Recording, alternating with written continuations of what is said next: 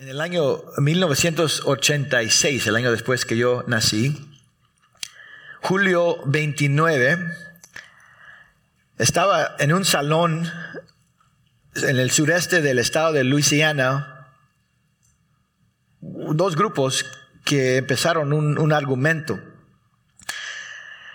En un lado de la disputa había un hombre llamado Van Douglas Hudson. Él estaba ahí en ese salón con su esposa, con unos amigos.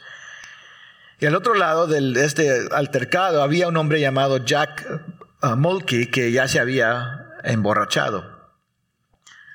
Van Douglas Hudson enfrentó al quien estaba intoxicado y las tensiones surgieron. Los demás intentaron calmar el pleito, pero no se pudo.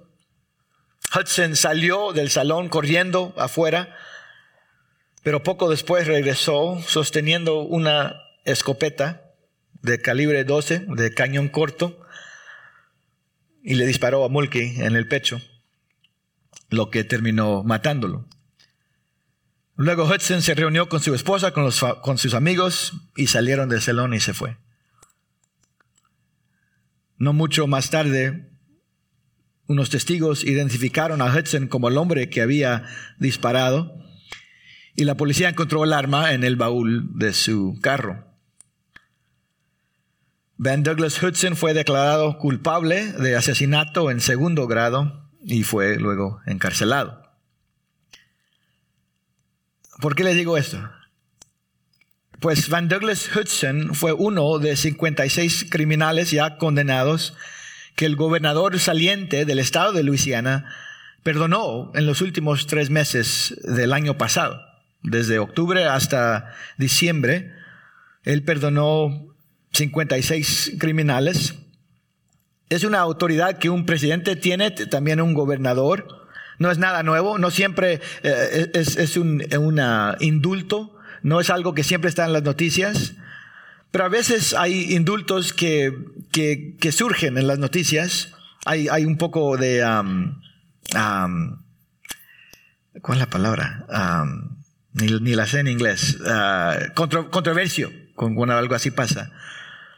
En el caso del gobernador de Luisiana, estos indultos estaban en las noticias no solo por la cantidad, sino también por el tipo de crímenes que habían sido cometidos. De los 56 indultos, 40 de las personas ya estaban condenados por asesino, algunos en el primer grado y otros en el segundo grado. Esto no fue por una nueva evidencia que se encontró para declarar a la persona inocente. Esto no fue porque ellos habían hecho algo bueno para hacer un acuerdo con el Estado. Esto no es porque el caso se abrió de nuevo y un juez o un jurado lo declaró la persona inocente. Este indulto fue el resultado de un gobernador usando su autoridad para perdonar, para demostrar misericordia. Y le digo esto porque quiero que tengamos en la mente esta idea cuando aprendemos o vamos a estudiar el regreso de Israel a su tierra prometida. Israel por años no era víctima de las naciones ajenas, no solamente era víctima, Dios ya le había advertido generaciones tras generaciones a Israel que si no regresaran a la ley de Dios, les iba a venir un juicio. Y ellos rechazaron ese mensaje. Dios dijo que la tierra se iba a dar a otra nación. Y es exactamente lo que pasó. Ya sabemos la historia, muchos de ustedes ya saben, el reino del norte fue destruido y esparcido por los asirios. Y unos 150 años más tarde, el reino del sur, el reino de Judá, fue exiliado por los babilonios. Los nobles de Judá fueron llevados como prisioneros.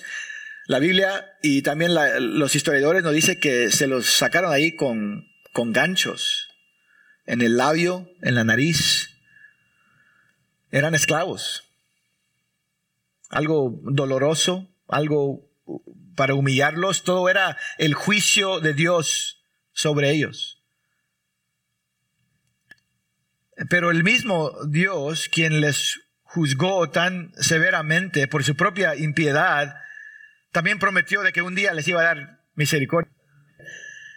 Quiero que entiendan eso. No solo son víctimas, Dios era el juicio de Dios, y al regresar es porque Dios en su autoridad les estaba demostrando a él misericordia. Él prometió que los iba a restaurar. Él le prometió a Abraham que iba a preservar a sus descendientes. Y a través de los profetas, Dios le dijo a Israel que solo iban a ser cautivos por un tiempo, no iba a ser para siempre. Y eso es lo que miramos en el primer versículo de Esdras. Desde el perspectivo humano, fue este rey, Ciro, rey de Persia, quien proclamó y permitió que los israelitas regresaran a reedificar su nación. Pero detrás de eso, lo que tenemos es la misericordia soberana y la fidelidad de Dios, quien cumple sus promesas aún a un pueblo impío. Miremos un poco más detalladamente esta historia. ¿Qué es lo que pasó? Mire conmigo de nuevo, versículo 1. Estoy leyendo de la Nueva Biblia de las Américas. Dice ahí, en el primer año de Ciro, rey de Persia, para que se cumpliera la palabra de Jehová por boca de Jeremías, el Señor Jehová movió el espíritu de Ciro, rey de Persia. Y hizo proclamar por todo su reino y también por escrito. Este Ciro que conocemos aquí, rey de Persia, se conoce según los historiadores como Ciro el gran Ciro, o también Ciro el segundo. Su abuelo también se llamaba Ciro. Nació como el año 585 antes de Cristo. Era rey de una dinastía de Irania, anciana. Eventualmente su reino conquistó a los babilonios, y con eso se hizo rey de todas las naciones bajo esa autoridad. Bajo el liderazgo de Ciro el segundo, el imperio de los persas, bajo el liderazgo de Ciro el segundo, era el imperio más grande que había existido hasta ese tiempo.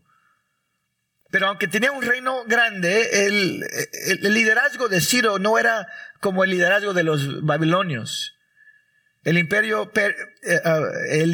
persa toleraba las religiones de los demás.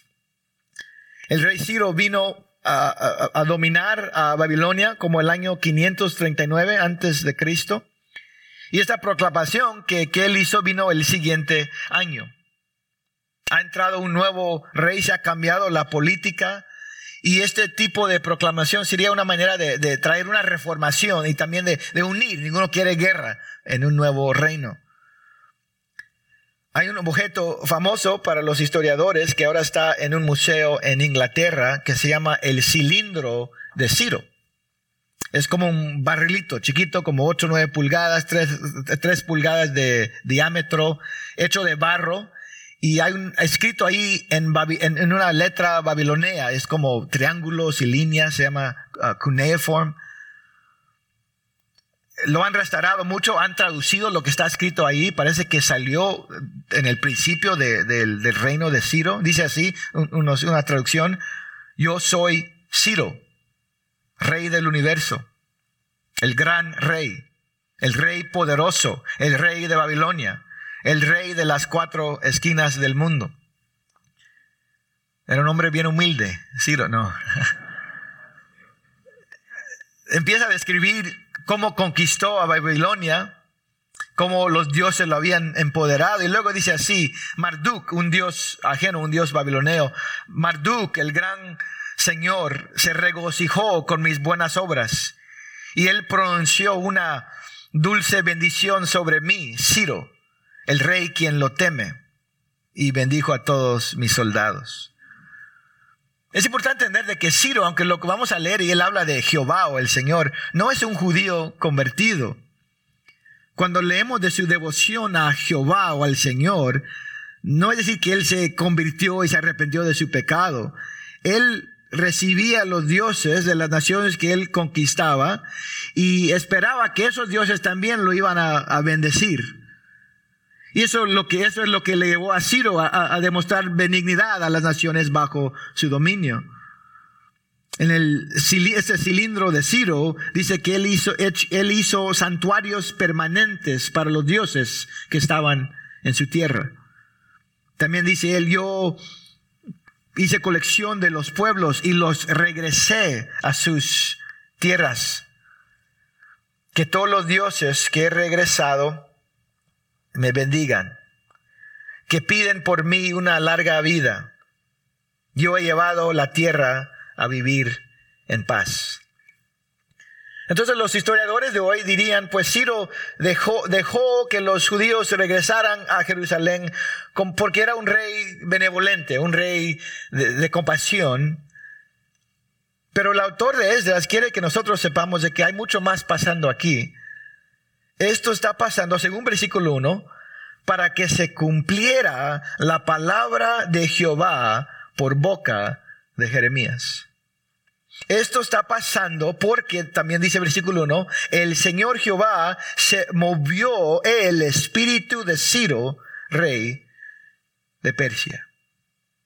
Todo eso está bajo la soberanía de Dios. En un sentido general, Jeremías, tal como los otros profetas, profetizaba de que Israel iba a regresar. Por ejemplo, Jeremías 32:27 dice, Jehová dice, yo los reuniré de todas las tierras a las cuales los he echado en mi ira, en mi furor y con gran enojo. Los haré volver a este lugar y los haré morar seguros. Y más específicamente, Jeremías también dio un límite de tiempo. Jeremías 25:11 dice, Dios, toda esta tierra está en Jerusalén cuando él lo proclamó. Toda esta tierra será desolación y horror. Y estas naciones servirán 70 años al rey de Babilonia. Después de que se hayan cumplido los 70 años, castigaré al rey de Babilonia y a esa nación por su iniquidad, declara Jehová. Y a la tierra de los caldeos la haré una desolación eterna. Dios lo proclamó. También un poco más conocido tenemos la profecía de Jeremías 29. En versículo 10 dice, cuando se le hayan cumplido a Babilonia 70 años, yo los visitaré y cumpliré mi buena palabra de hacerlos volver a este lugar. Y versículo 11 dice, porque yo sé los planes que tengo para ustedes, declara Jehová, planes de bienestar y no de calamidad, para darles un futuro y una esperanza. Esa fue la profecía de Dios al pueblo de Israel. Ahora, el tiempo desde la destrucción final de Jerusalén hasta esta proclamación de Ciro solo son 47 o 48 años. Entonces, si uno toma esos 70 años como una profecía exacta, tenemos que comenzar un poco más temprano o terminar un poco más tarde. Unos teólogos dicen, no, debemos comenzar en el primer ataque de Jerusalén que vino como 20 años antes y eso nos lleva a 70 años. Otros dicen, no, los 70 años se terminan cuando el templo se reedifica. Y eso pasa 20 años después. Entonces dicen, no, ahí están los 70 años. Otros toman la profecía como algo más figurativo, pues 70 representa un tiempo largo y ahí se queda. Y otros dicen, no, la profecía fue de 70 años y eso fue un límite, fue lo máximo. Y Dios en su misericordia cortó el tiempo un poco más breve. Ustedes pueden decidir, pero en cualquier manera, esto es Dios siendo fiel a su palabra. Y lo que es interesante de esta proclamación no solo es la cronología, sino también de que el profeta Isaías lo profetizó 150 años antes de que Ciro los dejó regresar y mencionó Ciro por nombre. En Isaías 44, otra vez, 150 años. Dios dice, yo soy Jehová, creador de todo. Yo soy el que dice que Ciro, él es mi pastor. Y él cumplirá todos mis deseos.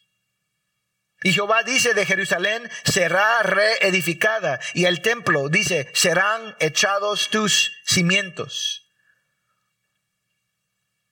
Quizás sea un poco difícil, pero Dios está proclamando que él va a obrar aún por medio de un rey incrédulo.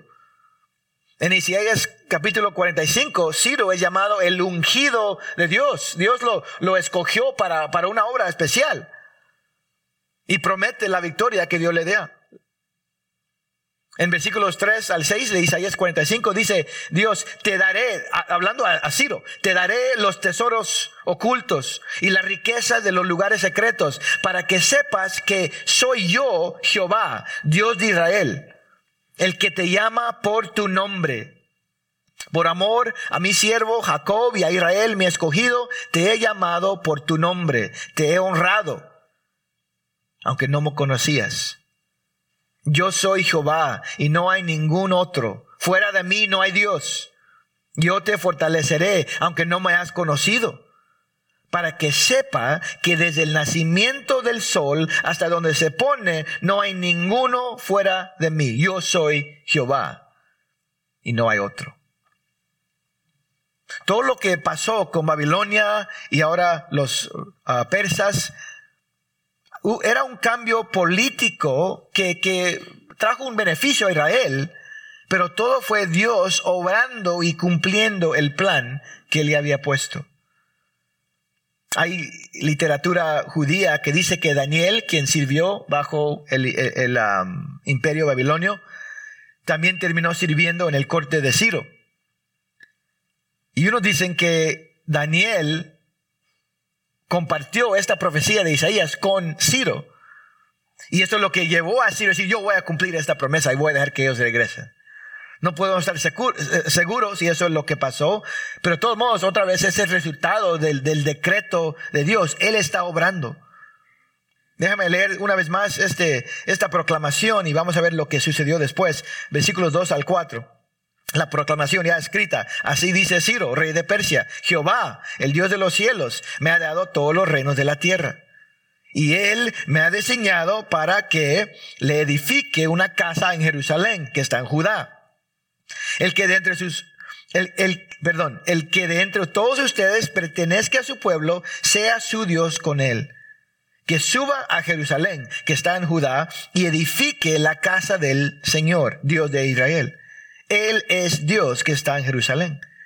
Y a todo sobreviviente en cualquier lugar que habite, que los hombres de aquel lugar lo ayuden con plata y oro, con bienes y ganado, junto con una ofrenda voluntaria para la casa de Dios que está en Jerusalén. Entonces Ciro no solamente está dejando que los israelitas regresen a su tierra prometida, si quieren ir, les está devolviendo todo lo que el rey anterior, Nabucodonosor, llevó desde el templo, y está pidiendo que otros les ayuden también. Vimos algo similar cuando Israel se escapó de Egipto. ¿Se acuerda? Esa noche iba a venir la última plaga y Dios dijo, pídele a los vecinos si le pueden dar algo. Y le dieron oro y plata. Salieron con oro y plata. Con eso hicieron el becerro de oro, pero también con eso pudieron construir el tabernáculo. Dios le dio favor con los egipcios y la gente les dio. Igual va a pasar aquí. ¿Qué pasa como resultado de esta proclamación? Dios bendice al pueblo de Israel. Mire conmigo versículo 5. Vamos a leer hasta el final del capítulo. Dice ahí, entonces se levantaron los jefes de las casas paternas de Judá y de Benjamín. Esas son las dos tribus principales que eran en el sur de Israel. Y también los sacerdotes y los levitas y todos aquellos cuyo espíritu Dios había movido a subir para edificar la casa del Señor que está en Jerusalén. Entonces, tal como Dios movió el espíritu de Ciro para hacer la proclamación, Él movió en los corazones de unos israelitas para regresar. Yo voy a ser parte de este esfuerzo. Versículo 6 dice, y todos los que habitaban alrededor de ellos los ayudaron con objetos de plata, con oro, con bienes, con ganado y con objetos preciosos, además de todo lo que fue dado como ofrenda voluntaria. También el rey Ciro sacó los objetos de la casa de Jehová que Nabucodonosor se había llevado de Jerusalén y había puesto en la casa de sus dioses. Ciro, rey de Persia, los hizo sacar por mano del tesorero Mitridates, que los dio contados a Sesbazar, príncipe de Judá. Son gobernantes en el imperio persa. Versículo 9. Este fue su número: 30 platos de oro, 1000 platos de plata, 29 cuchillos duplicados, 30 tazas de oro, 410 tazas de plata de otra clase y 1000 de varias clases. Esa es solo una muestra de lo que dieron inicialmente. Versículo 11 nos da el total. Todos los objetos de oro y de plata fueron 5400. Sesbazar los trajo todos los desterrados que subieron de Babilonia a Jerusalén. Todo el oro, toda la plata, todos estos instrumentos de bronce, todo lo que estaba en el templo de Salomón, que Nabucodonosor sacó de ahí, ya se va a regresar. Eso sería como un prisionero que lo sacan que lo van a librar, y al salir no solo se va libre, sino él tiene que ir y reclamar sus cosas y le dan. Y si continuamos esa analogía, es como que si también los otros prisioneros y también la policía dice, yo voy a dar más, y empieza a dar más para que éste tenga. Dios aseguró de que Israel pudiera tener todo lo que necesitaban. Y inmediatamente después de esta lista de lo que recibieron, nos viene en capítulo 2 la lista de los que se fueron también. Versículo 1 de capítulo 2 dice, estos son los hijos de la provincia que subieron de la cautividad, de los desterrados que Nabucodonosor, rey de Babilonia, había llevado cautivos a Babilonia y que volvieron a Jerusalén y a Judá, cada uno a su ciudad. Y versículo 2 dice, los cuales vinieron con Zorobabel, Jesúa, Nehemías, Seraías, Elaías, Mardoqueo, Bilsán, Mispar, Bigbai, Reum y Baaná. No queremos confundir Nehemías de aquí o Mardoqueo con los que vienen más tarde en la Biblia. El nombre más importante de ahí es Zorobabel, y hablaremos más de él en las semanas venideras. Él era el líder del grupo. Su nombre significa nacido o nacido en Babel. Vamos a ver más de él al continuar la historia.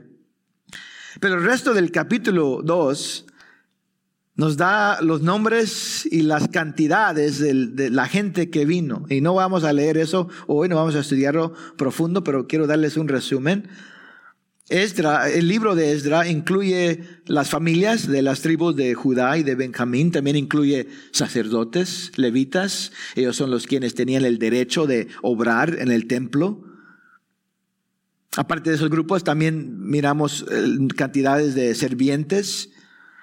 También miramos más tarde en el capítulo algunos que vinieron diciendo, yo quiero servir como sacerdote. Yo soy del tribu de Leví, pero no tenían documentos, no tenían los papeles correctos para probar, demostrar que eran del tribu de Leví. Y dijeron, usted puede venir, pero no puede servir en el templo hasta que venga un sacerdote y confirme la voluntad de Dios si usted verdaderamente es del tribu de Leví. Según versículo 64, el grupo entero de esta lista era más de 42,000 personas. Es una gran cantidad de personas. En inglés, caravan. ¿Cómo se dice en nuestro amigo? ¿Caravana? Una caravana, 42,000 personas decidiendo que iban a regresar a su pueblo. Es un viaje de casi 1000 millas, duraría desde 3 a 5 meses. Y piensen que algunos de ellos aún ni habían visto a Israel, a la tierra de Israel. Mis papás vinieron de Guatemala hace unos 50 años. Si me dicen a mí querer regresar, yo diría, pues yo nací aquí. Yo no, mi tierra madre, me siento más aquí que ha ido 2 veces. Mi papá me dijo que cuando tenía como 15, me dijo, ¿no querés ir a Guatemala? Y yo le dije, ¿qué he hecho mal yo? ¿Qué hice yo? Entendemos eso, ya después de 70, 50 años, no todos regresaron. Vamos más tarde en la historia de Esther, ella se quedó.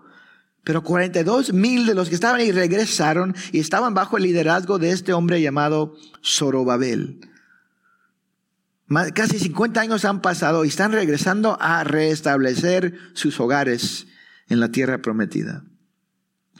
Pues con eso vamos a terminar nuestro estudio hoy. Pero con el tiempo que nos queda, solo quiero ayudarnos a aplicar lo que miramos aquí. ¿Qué lecciones hay aquí? No queremos solo salir con una lección histórica. ¿Qué miramos aquí?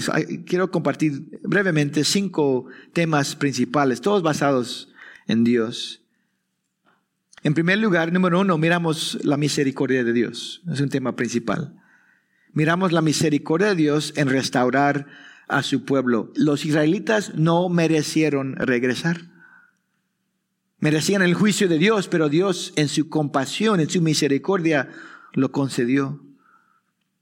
Y al entender eso, al acordarnos de la misericordia de Dios, debemos recordarnos cada día que nosotros experimentamos lo mismo.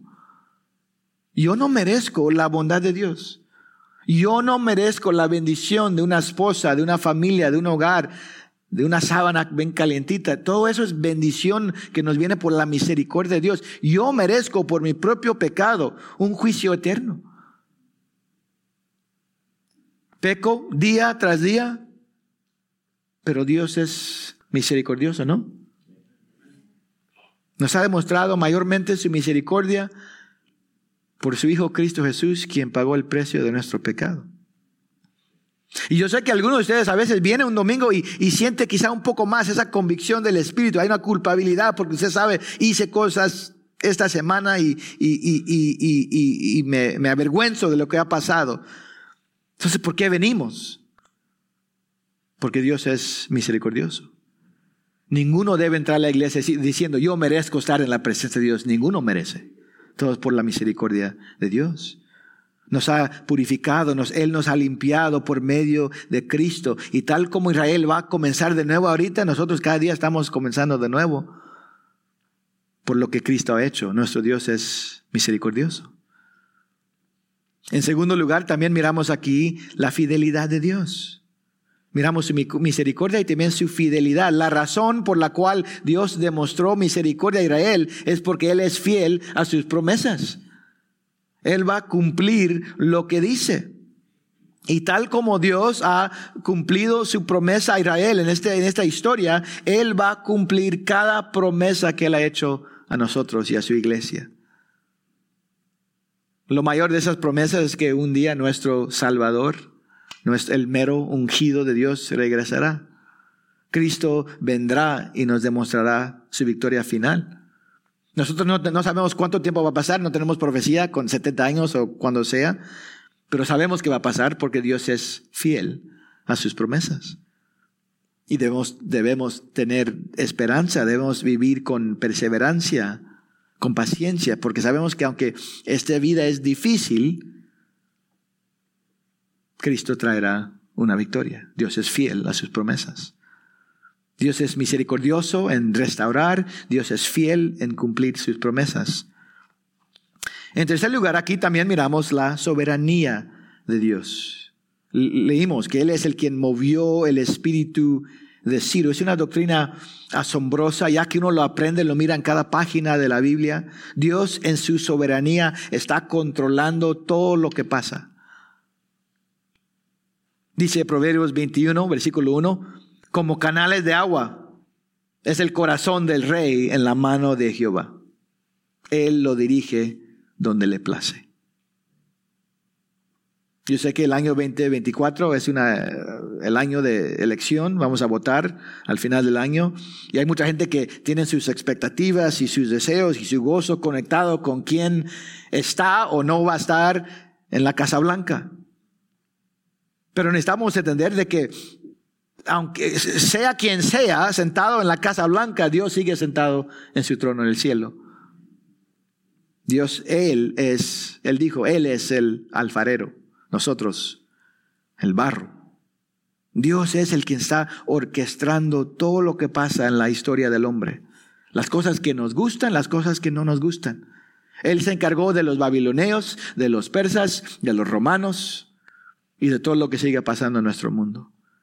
Y tal como Dios orquestó el regreso de los israelitas, Dios en eternidad ha orquestado que su victoria se demostrará con el regreso de Cristo. Nada puede cambiar eso. Nada puede cambiar. Nada puede deshacer el plan eterno y soberano de Dios.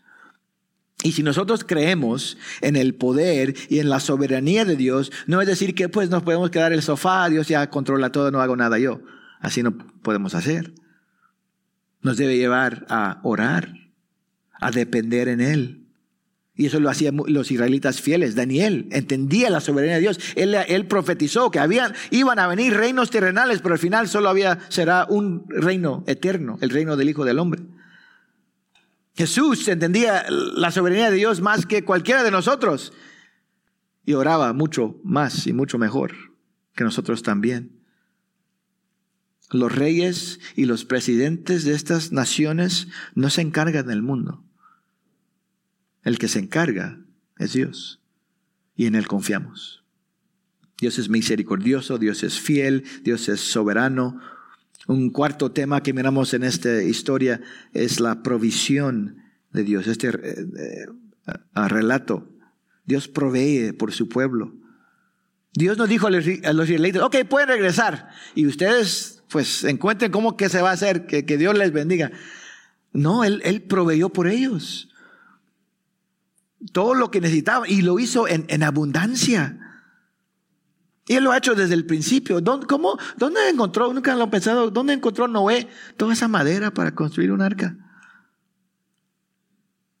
Muchos árboles, ¿no? Hay que botar para hacer un arca de ese tamaño. ¿Es arca en español? ¿O arca? Oh. Noé tenía todo lo que necesitaba.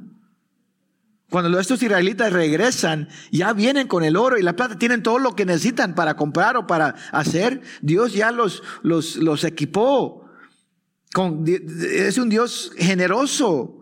Aún les dio más de lo que necesitaban. Y personalmente nosotros necesitamos entender de que Dios nunca nos va a llamar a hacer algo que Él no va a suplir la necesidad. Él va a proveer en alguna manera. No es decir que nos podemos sentar y Dios, ok, mándeme el cheque. No así. Pero significa que no vamos a paniquearnos. No debemos atemorarnos, no hay suficiente. Jesús dijo, busque primero el reino de Dios y la justicia de Dios, y todo lo que necesitan será dado. En 2 de Corintios capítulo 9, Pablo dice a las iglesias, Dios puede hacer que toda gracia abunde para ustedes, a fin de que teniendo siempre todo lo suficiente en todas las cosas, abunden para toda buena obra. No es promesa que vamos a tener todo lo que queremos. Es promesa que vamos a tener todo lo que necesitamos para cumplir la voluntad de Dios. Vamos a poder cumplir cualquier propósito o misión que Dios nos ha dado. Pero debemos asegurarnos que estamos cumpliendo la misión de Dios y no nuestros propios objetivos. En un aspecto corporal también tenemos el recordatorio de que Dios nos ha dado a nuestra iglesia como familia todo lo que necesitamos. Somos el pueblo de Dios, somos el cuerpo de Cristo. Dios ha dado personas con diferentes dones. Y si el tiempo venga, cuando necesitemos más dinero o más ministros, Él proveerá en su tiempo. Otra vez, no decir que una iglesia puede sentarse a hacer nada, pero podemos siempre avanzar con confianza de que Dios provee todo lo necesario para su gloria. Dios es generoso. Dios es un proveedor. El último recordatorio que yo miro en este pasaje es la administración de Dios. Miramos su misericordia, miramos su fidelidad, miramos su soberanía, su provisión y finalmente su administración. Yo sé que la tentación al venir a capítulo 2 es, pues, ¿qué voy a leer todos esos nombres y números? ¿Qué me importa? Pero por lo menos dense cuenta de que Dios tomó una lista. Empezó a contar, los instrumentos se contaron. La gente se registró. Dios es un Dios, dice Pablo, es un Dios de orden, de estructura. Hay una organización a lo que Dios está haciendo. Y también podemos decir, por un lado, Dios también es un administrador. En un sentido corporal, como iglesia, debemos entender de que la administración no es algo secundario. Ahorita tenemos esta junta de los negocios. A mí no me gustan los negocios. Pues a Dios le preocupa a veces la estructura, la organización. A veces la administración podemos hacerlo un ídolo, idolizarla y enfatizarlo mucho, eso tampoco no debemos hacer. Pero no debemos quitarnos. El Espíritu nos guía. Aquí no hay ninguna organización. La administración, la organización buena trae una fortaleza, trae una unidad. La organización clarifica los papeles. Usted va a un trabajo, ¿qué debo hacer yo? ¿Qué debe hacer él? La estructura buena ayuda a que las cosas se hagan con excelencia. Y si usted ha leído los libros de Levítico o de Deuteronomio, usted sabe que Dios es un Dios de orden. Todo Él lo quiere a una manera específica, específicamente hablando de los detalles de adoración o de ministerio. Y en un nivel personal, teniendo nosotros ministerios personales, deberíamos ver un recordatorio aquí de que la intención de Dios no es que nosotros solo nos despertamos un día y hacemos lo que queramos para la gloria de Dios y cada día es diferente sin un plan. Si nosotros vamos a hacer cosas grandes para la gloria de Dios, nos va a ayudar a ser un poco organizados. Va a ser una ayuda si podemos formar un tipo de estructura. Por eso los que sirven en café tienen un calendario. Al predicar hay un calendario, hay un orden, entendemos. Y no es que nos gusta estructura o administración solo porque nos gusta estar bien organizados. Es para el beneficio del ministerio. ¿A quién le toca hoy el café? ¿A quién le toca hoy con los niños? ¿A quién le toca hoy en la cuna? ¿A quién le toca hoy limpiar? Cuando estamos con mi hijo en el parque, él jugando béisbol o fútbol, hay una lista. ¿A quién le toca traer la comida después del partido? Eso ayuda. No es decir que tenemos que planear cada detalle de la vida que voy a comer. Hoy ya tengo la lista que voy a comer en 3 días para cena. Algunos tal vez sí. Pero estoy hablando de las cosas mayormente conectadas con el ministerio, especialmente con lo de la iglesia o un ministerio personal. Si usted quiere empezar un ministerio, ayuda a tener un tipo de estructura. ¿Qué es lo que Dios le está llamando a hacer? ¿Qué papel tiene Él para usted? Usted mismo lo tiene que pensar. ¿Cómo voy a servir a Dios? Quizá este año usted va a comprometerse a servir en el grupo de hospitalidad, servir el pan, dar el café. O en la cuna, o con los niños, o el equipo de seguridad. Sea lo que sea, lo queremos hacer bien. Queremos hacerlo con excelencia. Si usted hace un compromiso, hay que honrar ese compromiso. Pónganlo en su calendario. Es algo bien sencillo, nos cuesta mucho más, yo quiero a los varones que a las mujeres. ¿Qué hago hoy? Amor, ¿qué hacemos hoy? ¿Qué pasa mañana? Podemos aprender nosotros los varones también. Ponerlo en el calendario. La buena administración, cuando tenemos una estructura organizacional, organizada, una estructura bien organizada, esto trae salud, esto ayuda a que continúe la obra de Dios. Si yo quiero visitar a miembros de la iglesia, cenar con ellos, ¿qué tengo que hacer? Hacer una lista, llamarles, ponerlo en el calendario. Yo sé que a algunos de ustedes no les gusta eso, no son administrativos para nada. Creen que no, esto va a prevenir el fluye del Espíritu. Pero no siempre es así. Moisés tuvo sus líderes, sus ancianos para ayudarle a liderar al pueblo. Dios, si leen Levítico, Deuteronomio, Él puso grupos, tribus encargados de, usted tiene esta parte del tabernáculo, usted tiene esta parte, cada uno tiene su responsabilidad. Y cuando usted tenía que deshacer el tabernáculo y marchar, ya sabían cómo hacerlo. Y tenían su orden en cómo marchar. No parecían pollitos solo como quieran, parecían soldados. Los apóstoles, cuando tenían ese problema con las viudas y no tenían, ellos eligieron 7 hombres para organizar, para abordar ese problema. Entonces no siempre quiero brincar a un ministerio, Dios me va a usar, pero debemos tener un plan. Si Dios le está llamando a hacer algo, planee cómo lo puede hacer en una manera excelente. Queremos que la organización se demuestre un poco para que esto pueda ser exitoso para la gloria de Dios. Y primero Dios, al continuar la historia, la siguiente semana vamos a ver cómo Dios usa el liderazgo y la organización para que su obra avance. Oremos. Padre, te damos gracias por estos recordatorios tan importantes, tan sencillos. Eres un Dios de misericordia. No dejes que se nos olvide eso. Eres un Dios fiel a tus promesas. Ayúdenos a siempre tener tus promesas en nuestras mentes. Eres un Dios poderoso. Ayúdanos a llevar siempre nuestras cargas a ti, sabiendo que tú nos cuidas. Eres un Dios tan generoso. Has proveído todo lo que necesitamos.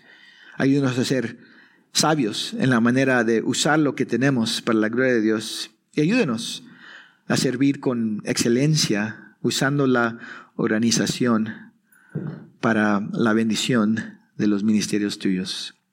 Esto te lo pedimos y te damos las gracias en el nombre de Jesús. Amén.